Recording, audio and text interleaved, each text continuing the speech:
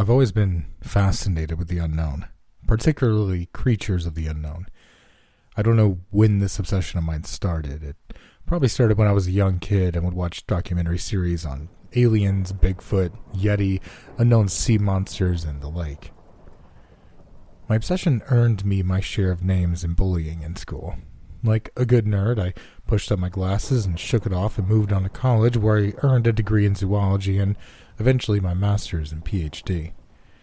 Along the way, I had discovered the gym, alcohol, women, contacts, and other things life had to offer. However, my main love was cryptozoology. I spent 2 years in my late 20s running around the world with well-known and respected biologists, zoologists, marine biologists, looking for new species and studying others that we knew little about. My colleagues and myself found new insects, fish, reptiles, but never anything that would fall under the strange or mythical. I made a name for myself in the science community. People like to say I could find anything Bigfoot. I enjoyed my small notoriety. After those exciting 2 years, I decided I wanted to work somewhere more traditional. While creating footprints around the world was fun, I was tired of never being in one place for more than a few weeks at a time. I also wanted to spend more time trying to research and find these storied monsters than work on someone else's expedition. I landed a job at a big state university in Ohio, teaching in the biology department. I also started Cryptozoology Club, which attracted a large following of students. With permission from the university, I would take students to so-called haunted places, hotspots for unknown creatures, and the like. We'd always come up with some crazy disembodied EVP, a blurry video, or a grainy photo. We never had anything conclusive, but it was fun for the students and myself, and it got them to think outside the box and question what we really do know about our world. The passion for trying to discover the unknown that I saw in the group's members is what kept my interest so strong. Like I said before, my main love was cryptozoology until one faculty Christmas party. There I met Diane. She was this beautiful brown-haired woman about my age who worked in the English department teaching creative writing. I knew I needed to meet this woman. I wasn't a scrawny nerd from high school anymore. I was in shape, successful in my field, not too bad looking, if I do say so myself. I used a corny pickup line to introduce myself. She had a cornier comeback. We laughed, talked the entire party, and exchanged numbers, and the rest is history. A few months after we started dating, we moved in together. I had never fallen so hard for someone. We shared a lot of common interests, but had a lot of differences. I liked the outdoors. She preferred to stay in. I was a busybody. She was more relaxed. We both liked wine and a good book. She was a published writer who wrote these amazing stories about make-believe creatures. I read several of her short stories and one of her books, which all seemed to be centered on forest fairies and children. "Diane," I said, closing her latest published book as I was sprawled out on the couch one evening, "have I told you that you're an excellent writer?" Diane was in the kitchen making her famous chicken Alfredo. "Yes, but you can tell me again if you'd like," she playfully responded. "Can I ask you a question? Where do you get the inspiration for these stories?" She walked out of the kitchen, wiping her hands on a dishcloth. "I get them from the stories my grandmother told me when I visited her in Canada when I was young." I sat up on the couch as she gracefully took a seat next to me. "Tell me more, please," I asked inquisitively. "When I was young," Diane began with a look of remembrance on her face, "we would visit my grandmother every summer in Alberta. She lived in a town called New Village. There weren't many people there. It was a beautiful town shadowed by snow-capped peaks. There was a great big pine forest that lay between the town and the closest mountain. It was probably a few hundred acres or so. At the base of the mountain was this crystal-clear lake that was full of fish and that emptied into a small river. All the kids in town would play in the forest, the lake, and the river, but were strictly forbidden from staying out past sundown. This was enforced harshly by the townspeople, including my grandmother." Diane paused for a moment. "Okay, go on," I urged with a smile. "So, my grandmother would tell me about the fairies in the forest and how they like to play tricks on people. If I disobeyed my elders, they would take me away forever. Those stories always freaked me out. My parents didn't like her telling me those stories, but they agreed that I should listen to my grandmother and be inside before dark.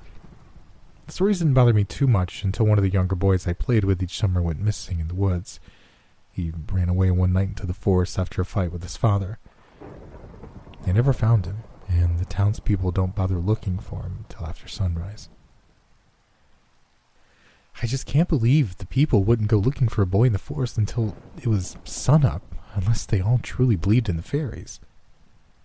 The fairies in my book are mischievous, but much nicer than the ones in my grandmother's stories. They never take people away.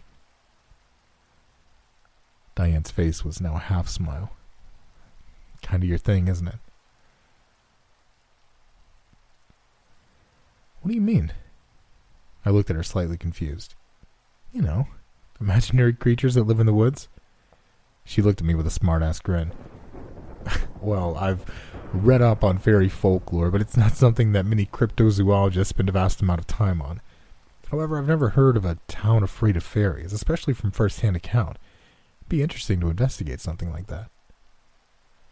Diane smiled, a mischievous smile that stretched from ear to ear. Good. My parents want to meet you, and I want you to meet them. My grandmother passed away when I was young, and my parents inherited the house. They retired there a few years ago. You can come with me this summer when I visit and solve the town's fairy problem. By this point, she was standing over me, giving me the puppy eyes to agree.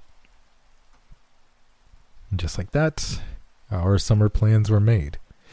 And in early June, I found myself on a plane from Ohio to Alberta with Diane and a bag full of some of my recording equipment I took on my excursions with my student group.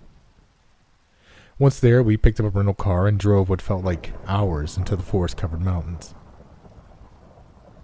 At one point, we left the winding highway to exit onto an even more treacherous 2-lane mountain road.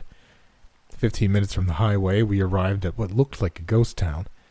There were several small shops that were closed and what looked like an unfinished hotel from the 60s. This place has become a ghost town since I was a girl, Diane said, as we drove past the abandoned buildings. A few short minutes later, we pulled into her parents' driveway. Her parents' house sat on a short dead-end road of a few dozen houses. Behind her house lay the thick pine forest she had mentioned to me. In the distant background loomed a majestic snow-capped mountain. Her parents greeted us with smiles at the door. Diane excitedly hugged her mother and father. I, trying to hide my nerves meeting my girlfriend's parents for the first time, quickly shook their hands and introduced myself as John, the guy that was here to fix their fairy problem. They both smiled and paused before saying through their teeth, "The fairy problem is under control. Come in, dinner's about ready." My nervous attempt to be funny seems to have striked out. Dinner, though, went well. We talked about our trip up and what I did at the university.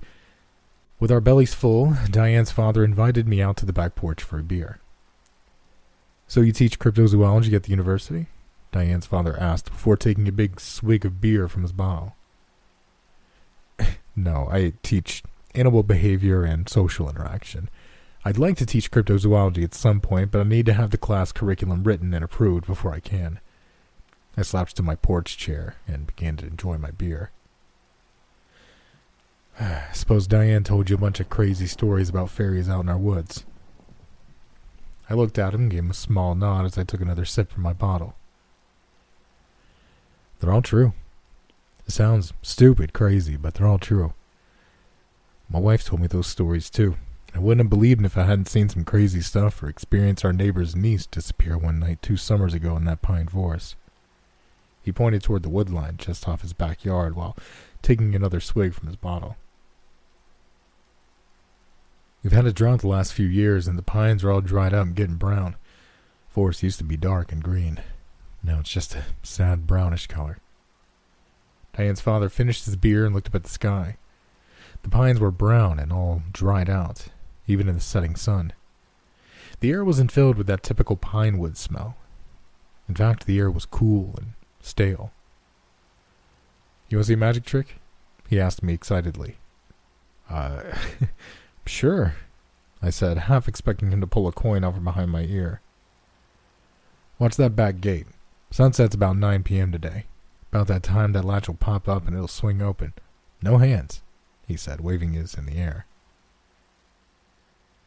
Diane's parents' yard was fenced in with a single back gate, which led directly into the forest. Some of the forest pines' branches hung just over the gate. I wasn't quite sure how to take Diane's father's statement, so I waited. The sun slowly crept behind the mountains and the clock reached 9 p.m. I finished my beer as we quietly sat on the porch. As I was about to get up and tell Diane's father that this was the longest trick I'd ever waited for, the sound of scraping against the opposite side of the fence caught my ear. I stared at the back corner of the fence. It sounded like a child was dragging a stick across its pickets as they walked by. The sound accelerated toward the gate. I was laser focused on it, paying no attention to Diane and her mother who'd walked out onto the deck with us. Chink went the gate latch, and the gate swung open slowly as if pushed soft by an invisible force. No way, I muttered to myself as I slowly began to walk off the deck toward the back gate. A strong, forceful grip pulled me back up onto the deck. My head snapped around to see Diane's father gripping my arm with force. Don't go over there, he said with a stern voice and look. Robert, let him go, Diane's mother chimed in. John, stay here. Don't go anywhere near the woods or the woods line after the sun has set. Mom, Dad, stop. Diane strongly pulled me away from her parents. You're embarrassing me. She turned to me and said, I'll take you into the woods tomorrow. It's fine. You'll see. Come inside. She turned and graciously stormed back into the house. Feeling awkward, I pretended to take one last drink of my beer and began to follow Diane. You can go into the woods all you want during the day, but as the sun sets, you must be out, Robert said, cutting me off before I could walk inside. His face showed genuine concern.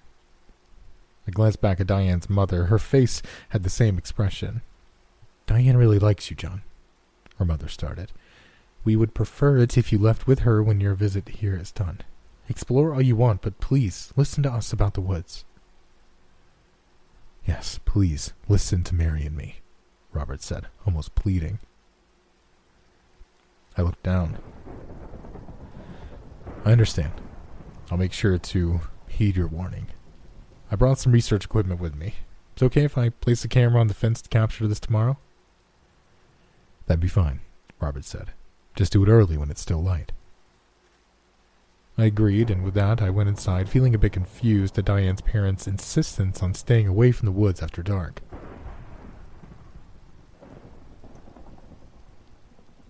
Diane and I got ready for bed that night, and as I lay in bed with her, head on my chest, I tried to piece together if her family really believed in fairies and if their facial concern earlier was genuine. Your family really believes in those fairies, don't they? I asked Diane. She rolled over and picked up her head to face me. It's embarrassing. Not the fact that they believe in that stuff, but that they're so adamant that the woods are a bad place. If I'd been rebellious as a kid, I'd run out into the woods many times. They're beginning to act like my grandmother when I was a child. I don't know how my dad does that gate trick, but it's getting old. He pulled it on me 2 years ago and insists it's not him. Diane was getting more annoyed the more she talked. I'll take you into the woods tomorrow. You'll see. I used to play there as a child. There's nothing wrong with it. I pulled her in tight to my body and kissed her goodnight softly. Okay. We'll go have an adventure tomorrow, I said before dozing off. The next morning, Diane took me into the pine forest after breakfast. She showed me all the things she could remember from her childhood. She showed me her favorite trails, which had become slightly overgrown. She showed me her favorite spot on the river and her favorite shore of the lake. The lake shore was littered with dead fish here and there, but strangely, no rotting fish smell. It's a shame they died. I remember the lake being healthy when I was young. We used to fish here as kids. she explained to me as we navigated the shores. On the lake shore was an old foundation to a building that never started. Diane said it was supposed to be a lodge for visitors to the lake in the 60s, but it was never finished. The crumbling foundation was covered in moss and looked more like a pathetic version of Stonehenge more than anything else. It was about noon, and we agreed to head back through the woods to get some lunch at her parents' house. As we walked, hand in hand through the woods on trails that I was surprised she could still navigate from her childhood memories, I noticed that almost all the pines were brown or a brownish green. The trunks were rather large, swollen even, as if stuffed with something, and most of the underbrush was dead or looked like it was dying. Diane mentioned that there had been a little rain during the summer and spring of the last few years. I thought it strange that the forest would be dried out, but the river and lake didn't seem to be at low levels. At lunch, Robert brought up the topic of cryptozoology and my interest in what they felt like were fairies in the forest. You should talk to Daniel Whitefeather. He's a detective with the county and lives a few houses down. He's also the last of the tribe that once lived here. He's sort of a amateur historian for the area. Has plenty of stories to tell about the fairies in the woods. I'll give him a call and tell him you're coming over. Robert gave me his address, and with the encouragement of Diane, I ventured to his house that afternoon as Diane and her mother had planned to do some shopping in the next town over. I knocked on Daniel's door, unsure if he'd be home or not. The lock unlatched and the door slowly opened to an older man with a weather-beaten face. "Are you Daniel?" I asked, reaching out for a handshake. "My name's John, and you want to know about the woods, right?" he said, cutting me off.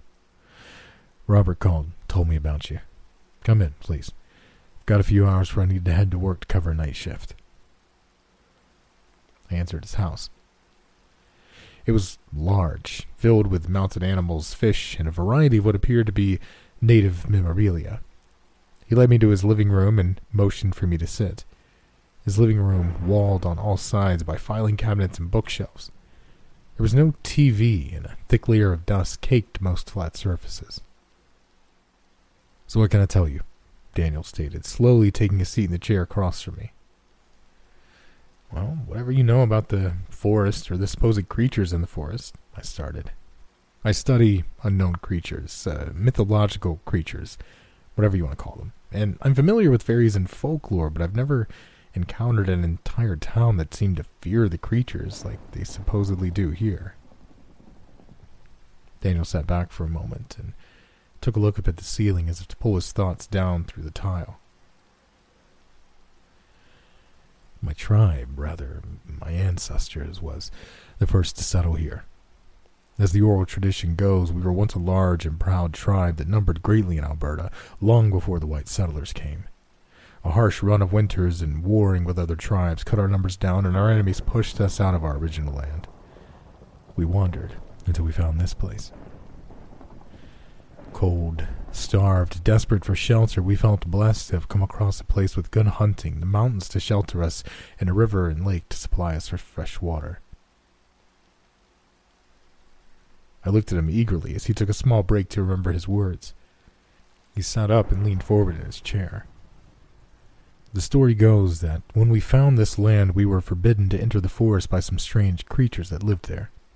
My people would call them the forest walkers. They said they were guardians of the pine forest here. The chief, seeing his people starving and without a place to live, struck a deal with the forest walkers. We could hunt, fish, live there, and they would protect us as long as once every moon cycle we agreed to give them one of our own." "Wait," I interrupted. "So, like a sacrifice?" "Yes," Daniel continued. "Each full moon we would send one chosen person by lot into the forest. Their screams would fill the night sky. It was a horrible thing, but for us to survive, the chief made the deal and we kept to it. Many years would pass as we sacrificed one after another of our own. Our numbers would slowly decrease over time, but those who remained were always safe, had food to hunt and fresh water to drink."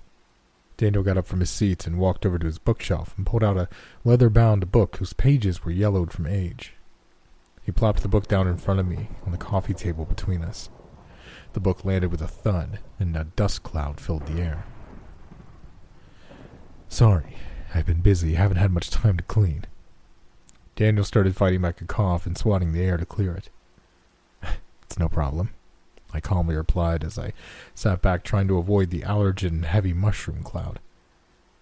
But how does what appears to be a native legend turn into a town of people fearing the woods? That book, he stated, pointing at it, contains all the stories about the forest walkers that have been passed down from generation to generation in my tribe. I started writing them down when I was young. I got them from the elders, my relatives, and many others before they all passed. I'm the last one, and I figured someone should document this so others can know what we witnessed. Daniel sat back in his chair again now that the dust had settled. Everything changed when the white man came to our land. First it was one man. He was an explorer. We did not see him as a threat, so we let him pass. However, he found gold in the river. He told others. Soon, many others showed up looking for gold in the river. They brought fur, meats, beads, and guns. They were willing to trade for small pieces of land so they could live here while they prospected. We agreed. The prospectors were supplying us with new things, and we were trading small parcels of land for them. The white people cut down trees to make the clearing in which our town sits now. They built houses. They hunted and fished. We no longer sent one of our own into the forest every single full moon. So the sacrifices stopped because you were getting what you needed from settlers? I questioned. What about your deal with the creatures? We lived peacefully alongside the white man, Daniel started again. The forest walkers were angry that we'd broken our deal. They'd watch us from the tree line in the shadows. Their anger could be felt. One night, several prospectors who were fishing the lake came home through the forest late. The walkers took one of them violently in front of the others. Their screams filled the night air. The survivors fled and never returned. They left their belongings and even their gold because they were so scared. Soon, people who were in the woods past dark began to disappear. No trace could be found. Daniel sat up and took a deep breath. When people started to avoid the woods after dark, they started to trick people into coming into the woods. They would mimic the cries of children or loved ones during the night. Anyone who ran into the woods to save them would be taken. They took 3 mothers of our tribe once because the walkers cried like babies on the forest line. The women ran to save the babies, only to be taken away. They only took one person at a time, but they started taking them more often as revenge. So they can mimic sounds or voices? I questioned, a bit confused. Yes, he began while rubbing the side of his head. They can take anyone's voice or sound like anything that would entice you to enter the woods. The greed of gold was greater than the danger of being taken, and more white people showed up until so many had disappeared that the word had gotten out that this land was cursed. Everyone who lives here now is a relative of someone taken. My tribe helped them and welcomed them to stay here. It became forbidden to enter the forest at night. So, why are there still people living here? I questioned. Why not pack up and leave if this place is cursed? My people made a pact with those who left from the prospecting rush. We agreed to guard this place and keep people from the evil here. We would tell no one about this place. We'd made a deal and broken it. We'd put others in danger. However, no matter what we did or said, the word always made it out about the fishing and hunting or the gold in the river. People would come and disappear.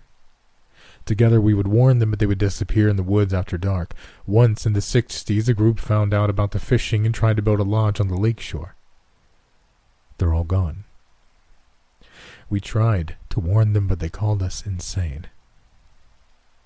It's only recently that this town and forest have gone unnoticed by the outside. There have only been a few disappearances in the last 10 years. I've seen the Foundation. I sat up in the chair as I was drawn into his stories more and more. Daniel got up and walked over to one of his filing cabinets. He pulled open the top drawer, creating another small dust cloud. He reached inside and pulled out a black binder that was stuffed full of paperwork. Here, he said, motioning for me to take the binder. "What is this?" I questioned, taking the heavy binder from him. "It's all the open missing persons cases that I'm in charge of. They're all from here." "That's crazy," I said as I opened the binder. "There must be hundreds of cases in here." "Some people say that I'm a shit detective. I know what happened to those people, but it's not something you can put on an official report and still keep your job. If you look at the reports, they all have the same pattern. Those people were all last seen before dark in the forest." I ended my conversation with Daniel as he was about to get ready for work. He was working a missing persons case from 2 towns over. He let me borrow the case binder and the book of his tribe's stories. That evening, I set up a small camera and microphone on the opposite side of the fence in Diane's parents' backyard. If I could get something on tape, I might understand better what I was dealing with.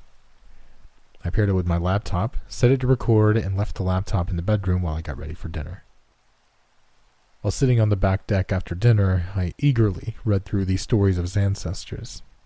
The only interruption was the sound of a stick being dragged across the fence and the pop of the fence latch coupled with Robert's voice repeating, "Right on time," as the sun set behind the mountain. I'd forgotten about my camera at this point. That night, I excitedly discussed with Diane what I had discovered during the afternoon. "You should interview the neighbors. Most of them are older and are retired, so they'll be home." "I think I'll do that tomorrow," I said excitedly. The idea of having discovered a legitimate cryptozoology find that I could present to the community raced through my mind like a blazing wildfire. "Only if you take me to a fancy breakfast in the morning," Diane said with a devilish smile. "Mother and I are going to pick blueberries tomorrow evening to make a pie. It's her specialty. I think you'll like it." "Deal." I went to shut off the lights and realized my camera was still recording through my laptop. "Diane, let's see if my camera caught what popped open your dad's back gate." Diane slid across the bed as I swiped my fingers across the trackpad to remove the screensaver. The camera screen popped up and the camera looked like it was facing up at a window on a house rather than down on the fence row. "That's our bedroom window," Diane said quietly. I stood up and walked over to the window. I could see the power light on my camera looking back at me. Something had moved it. No one had touched it since I set it up that I could recall. I hopped back onto my laptop and rewound the captured footage. At 8:57 p.m., the camera started to wiggle, and then it violently drops at an awkward angle to the ground just as the fence is starting to be scraped. We watched and listened as the gate latched, unlocked, and the gate swung open. Whatever did it was just off camera. "Did you hear that?" I asked intensely. "What?" Diane replied. I bumped the audio level up and skipped back on the video. In a hissing tone, the words, "No see yet," sounded. It was quiet, but clear. "What was that?" Diane asked with a quite shocked tone. I fast-forwarded through the footage until I saw the camera start to move. From there, an unseen figure picked up the camera and put it on the post where it was now facing our bedroom window. Our bedroom light came on, and in the background of the footage, you could hear a faint giggling like a small child would make. "John, that's creeping me out." Diane reached across my lap and shut my laptop. "Turn out the light. We're going to bed." She rolled over into bed and pulled the covers over her body. I shut the light off and followed. The next day, after taking Diane to breakfast in the next town over, I went door to door asking people what they knew about the forest. Many were hesitant to talk to me until I explained who I was, what I believed, and that I intended to study what was going on. Once that was out of the way, I was warmly welcomed into many of their homes. The townspeople had a wide array of stories. I wrote down as much as I could in a notebook. Their stories ranged from relatives disappearing to hearing strange voices at night to seeing groups of travelers go missing in one night without a trace. Many were older stories of loved ones who wandered into the forest late or failed to make it out before sundown. Everyone seemed to believe in the creatures that populated the pine forest, but no one had ever seen one. One older gentleman mentioned his sister had gone into the forest on an afternoon stroll and never returned. For months afterward, he swears he could hear her voice calling every evening to him from the woods, but he dare not enter. Eventually, the voice stopped. The rest of the afternoon I dedicated to taking notes on all the missing persons cases. I only stopped to kiss Diane goodbye as she and her mother left to get blueberries from the forest. She'd promised to be home in an hour or two. I was fine with her going, since it would be several hours before the sun went down. "You feel okay going into the woods after the video feed from last night?" I questioned. Diane shuddered and then sighed. "Nothing bad has ever happened during the day. My mother will be with me. I'm sure it was probably my dad playing tricks on us. Just come home safe to me." She smiled and closed the door. I returned to my reading. Each case had the same set of circumstances. The person was last seen going into the woods before dark or just after dark, and not returning once the sun had set. Several of the cases mentioned witnessing hearing strange sounds from the woods. One case in particular mentioned that a county police search group went into the woods after dark, and none of them returned. There was no good explanation for why the people went missing. News clippings placed the blame on people getting lost in the Canadian outback, or the possibility of these people running into bears or wolves. Exhausted after all my note-taking, I closed the binder full of cases and sat back in my seat in the living room. I breathed deeply and stood up, collecting the binder and book that Daniel had let me borrow. The front door swung open slowly. I looked up, hoping to see Diane and her mother, but to my surprise, Robert walked in. "Hey, didn't even know you were gone," I said in a tired tone. "Yeah," Robert started as he took his shoes off. "You were buried so deep in your reading that you didn't notice I left for town.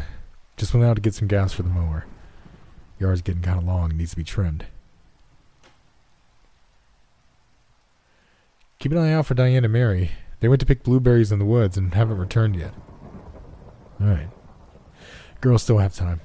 Sun won't set for another 3.5 hours. I could hear a slight worry in his voice. I finished gathering my things and walked to Danielle's house to return his items. When I arrived, he was sitting on his front porch, still in his police uniform with a beer.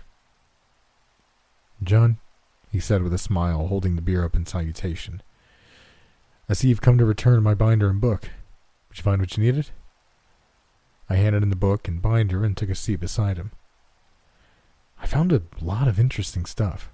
Interviewed many of the neighbors, and I believe everyone feels like there's something in the woods. All the missing cases are similar. All the native stories are intriguing, but tell me something. Why are there still people living here? I understand your ancestors made a pact, but why not just up and leave?" Daniel put his beer down on the porch and sighed deeply. He raised his hands up and placed them behind his head before sinking back into his chair. "This will sound stupid, but it has been an oral tradition and agreement of all those raised here that we would stay and make sure nothing would be built on the land beyond what has already existed. We don't want any other folks to suffer from what our ancestors have gone through. Everyone here is a relative of a prospector or settler that came here many years ago. Everyone's lost someone in these woods. All those boarded buildings in town belong to someone here. They've just agreed to never sell them and let them fall to dust. Most people couldn't afford to move away anyway. Some of the houses up the street are the same way. Why give something to someone in a horrid place? We grew up here. We know what it's like to hear the noises at night and fear of visiting relatives. If the townspeople all die off and this place falls off the map, it'd be best for everyone." He took another deep breath. "We're the last of the people who live here. Diane's parents were raised here. She wasn't. When they're gone, the house will sit abandoned, just like the rest." I sat in silence, trying to wrap my head around what Daniel was telling me. Sure, none of the houses in towns were extravagant, and no particular person seemed to be wealthy, but how could they live in a place that they all seemed to fear? "What do they look like?" I asked. "Who?" Daniel replied, sitting up a little straighter as if surprised by my question. The forest walkers, or fairies, or whatever you want to call them. What do they look like? I have no descriptions in any of the text you gave me. The only indication of someone talking to them was your ancestors. I sat up and looked at Daniel with a stern look. Tonight's a full moon. Only a few people have been lost in the woods during the dark in the last 10 years. They're angry. You can feel it in the air. I'm going to retire in 2 years. It's been my life trying to find those missing people. I've been in the woods during the day. They're hard to see. They're all tall, very skinny. If you look hard, you can see their outline among the trees. It's very hard to make out, but there are hundreds of them. They're in the woods now. They won't move until dark, but even now, you can look among the tree line and see them standing still. Daniel pointed toward the woods that were across the road from his house. I looked hard, but could see nothing but pines in the fading light. I thanked him for his time and resources and made my way back to Diane's parents' house in the waning light. The sun had set, and a cool breeze blew over the road and into the woods as if the forest itself was inhaling. I walked along the broken sidewalk, looking into the dark pines to see if I could catch a glimpse of what Daniel was talking about. The moon was full and extra bright. It almost looked like day out with a slightly bluish tint. There was no noise, no birds, only the breeze and the footsteps filled the night air. I'd be home in just another 100 yards or so. John! A blood-curdling sound from just inside the forest line. That voice. I knew that voice. It was Diane. The hair on my neck stood straight up. My heart began to pound with violent fervor. Diane hadn't come back with her mother when I left. What if she hadn't made it out of the woods? What if she was hurt? What if she was being taken? John! The scream sounded again. This time it sounded like she was in agonizing pain. I was in the woods, 20 yards deep before I realized what I was doing. My eyes scanned everywhere frantically. Diane! I called out. There was no answer, only dead silence. The moon was so bright I could make out almost everything from the light that shone through the pine branches. Diane! I was breathing through my mouth now. My breaths matched the frantic pace of my heart. I stood there in silence. I looked hard at the dense pine forest in front of me. Movement caught my eye. I wasn't alone. There was movement everywhere, but I couldn't exactly see what it was. Whatever it was made no noise and appeared opaque, almost invisible. As if out of nowhere, the opaque shapes melded into reality. They were human height, their skin white. They had thin legs, arms, and body structure. Their skin looked dry but ridged like a worm's. Their head was large, white, sideways cone shapes with no features, only a small black hole on the front. My muscles tensed as pure fear flowed through me. I couldn't move. I was awestruck and fear consumed at the same time. Dozens of these things were in front of me. They all looked horribly the same. I wanted to run, but I couldn't. One of them moved slowly toward me. 20 feet from me it stopped. It was dead, quiet. My heart was pounding so hard I could hear it. The hole in the front of its head grew larger as if something was pushing out of it, like the peeling of a sausage casing, and the skin of this thing pulled back, and out of the black appeared to be a young woman's head. My jaw dropped. I could feel my heart beat in my ears. Her hair was black and greasy looking, her eyes just black ovals. Her skin was pale. She looked up at me. It felt like an eternity as I looked at this human head upon this monstrosity. Her mouth opened. John? Her voice echoed. But I knew that voice. It was Diane's. Confusion took over. The woman head on this monster twisted sideways in a horrible manner while looking at me with a blank facial expression. John. Diane's voice repeated faster and faster. Then an ear-shattering maniacal laugh echoed from its mouth. Tears streaked down my face as my lips began to tremble. It stopped. From jaw to forehead, the woman's face split in half, opening from side to side as if it had been sliced through, revealing a mass of razor-sharp teeth and flailing tentacle-like tongues. The creature shrieked. It was so high-pitched and growling that it made the forest shake and my ears ring. I fell backward onto my back with a hard thud, and for the first moment since I saw the thing, I could move. I began to shuffle frantically backward, kicking my legs to propel me away from this monstrosity. The creature dropped to all fours and began to rush me in the most inhuman way possible. I knew there was no way to get up and outrun it in time. It was about to be upon me. I raised my arm to cover my face. "No!" I shouted as I looked away. Nothing. I felt no pain. No creature landed on me. "John, Mom, Dad, no!" A cry rang out in Diane's voice, but only this time it sounded as if it came from the direction of her home. I immediately stood up, trying to comprehend what was happening. The creatures were gone, but something in the underbrush moved violently away from me, tearing up ground and shaking branches as it went. "Mary, no!" Another voice rang out. It was Robert's. I was still confused and scared, but I wasn't going to just stay in those woods any longer. I ran as fast as my legs could carry me to Diane's parents' house. Robert was in the backyards, restraining Mary, who was sobbing. "Let me go! Let me go!" "She's gone. And they might take you too," Robert replied, hugging his wife with all his force. "What happened?" I demanded. "Oh my God, John," Robert said as he turned to me in shock. "Diane swore she heard you screaming in the woods and ran after you. We tried to stop her." A scream of pain from Diane rang out in the distance. My fear and adrenaline rush turned to anger. They took the woman I loved. These hideous things took Diane. Without thinking, I ran to the garage and scooped up the gas can Robert had filled earlier in the day. I scanned the garage frantically and found a propane torch on a shelf.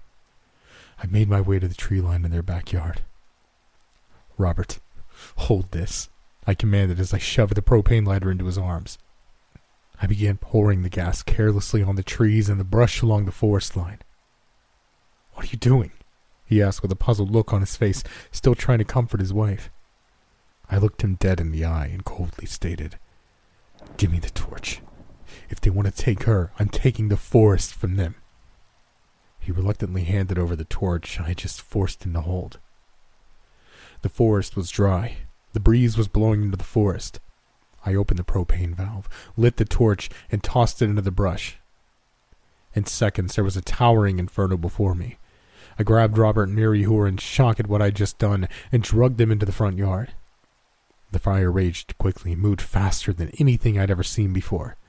Soon the entire town was standing on the road, watching the blaze consume the pine forest they'd always known.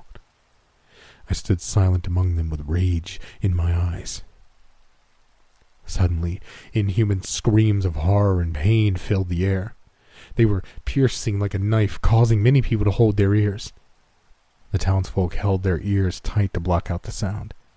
Many ran back to their homes in fear or gripped each other for comfort. The screams roared deafeningly on and on as the fire raged, and so suddenly, as quickly as it had started, the screams went silent and only the blaze could be heard. Someone called the fire department, which alerted the forest rangers. There was nothing they could do. The flames spread so fast that the entire forest was burned to the ground before they could enact a plan. I admitted to starting the fire and was arrested that night by the county police. I spent 3 days in jail, with little to no human contact.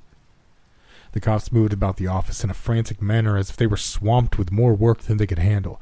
They ignored me for the better part of my stay there, only feeding me and checking in on me before night. When I woke in my jail cell on the third morning, Daniel was there to greet me. "Good morning," I said groggily. He opened the cell. "You're free to go, John." "What?" I was confused and a little shocked. Come with me." He motioned me to follow him. I stood up and did as he asked. They found Diane. "Is she okay? Is she hurt? How?" My heart was overjoyed in my confused state. "She had some burns, cuts, bruises, suffered from smoke inhalation, and seems to be in shock, but she's alive. Get in the car, I'll take you over to the hospital. I would have told you sooner, but I've been busy with everything that's going on." "Oh, thank God," I shouted. But wait, I'm confused. Why am I going free?" "Get in the car. I'll tell you about it on the ride over." The car ride to the hospital was about an hour. On our way over, Daniel explained that I was the least of the problems the county had to deal with now. None of the houses in the town were damaged. The wind blew the fire the opposite direction. Search and rescue teams combing the forest at night and early morning found Diane on the lake shore. She was nude and in shock, but alive. The biggest issue the county had to deal with was the hundreds of skeletons they'd found in the forest. They weren't scattered about like victims of a forest fire would be. The burnt-out pine tree trunks contained dozens of skeletons as if they'd been stuffed into the trees. Daniel showed me a picture on his phone that he'd taken at one of the scenes. The photo contained a swollen-looking tree trunk that was burnt out. Inside the trunk, you could clearly see a human skeleton contorted in a horrible fashion with the tree growing around it. What looked like wooden veins of bark fused to the skeleton as they were growing together. Some of the skeletons had been identified by dental records as people who'd gone missing in the woods from the 60s. Others were determined to be hundreds of years old. The coroner was now trying to figure out whom the skeletal remains belonged to and how they could have possibly been encased in a tree. "Most of my missing persons cases will probably be closed because of this," Daniel said, breathing a heavy sigh of relief. "I've only slept a few hours over the past few days because of all the paperwork I have to do on my missing persons cases." Daniel dropped me off at the hospital, and I made my way to Diane's room. Her parents were there. She was bruised and cut up, but alive, sitting there in her bed, looking forward, jaw agape, not blinking at all. When I walked in, she turned to me slowly, not blinking. When our eyes met, she began to sob. I ran to her and embraced her warmly. "They took me," she said through heavy sobbing. "They ripped my clothes off and tried to put me in there." "Where?" I asked, fighting off tears of my own while continuing to hug her tightly. "In the trees. In the trees," she said through sobs. "They feed the forest with us. The forest was dying, and it hungered." Not another word was said. I just held her tight till her sobbing stopped.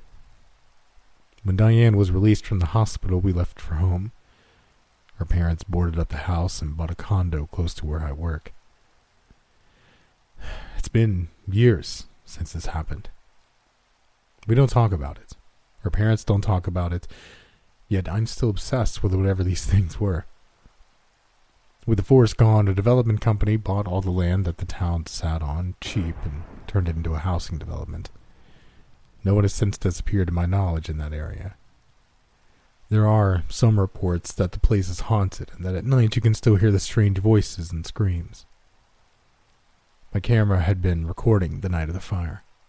I watched the video once before I deleted it. Right before Diane was taken, the latch on the gate was popped by something opaque that my camera couldn't make out. The cameras then suddenly turned to the forest. My voice, can be heard calling Diane's name in a scared tone. Diane can be seen running into the forest, calling for me.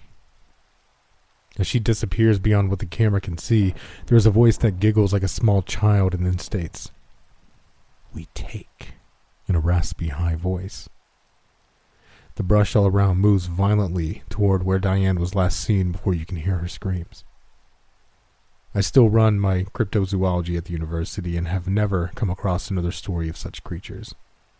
As obsessed as I am at trying to figure out what they are, if I ever come across another place that talked about fairies in the woods who take people, I'd probably pass on investigating those stories.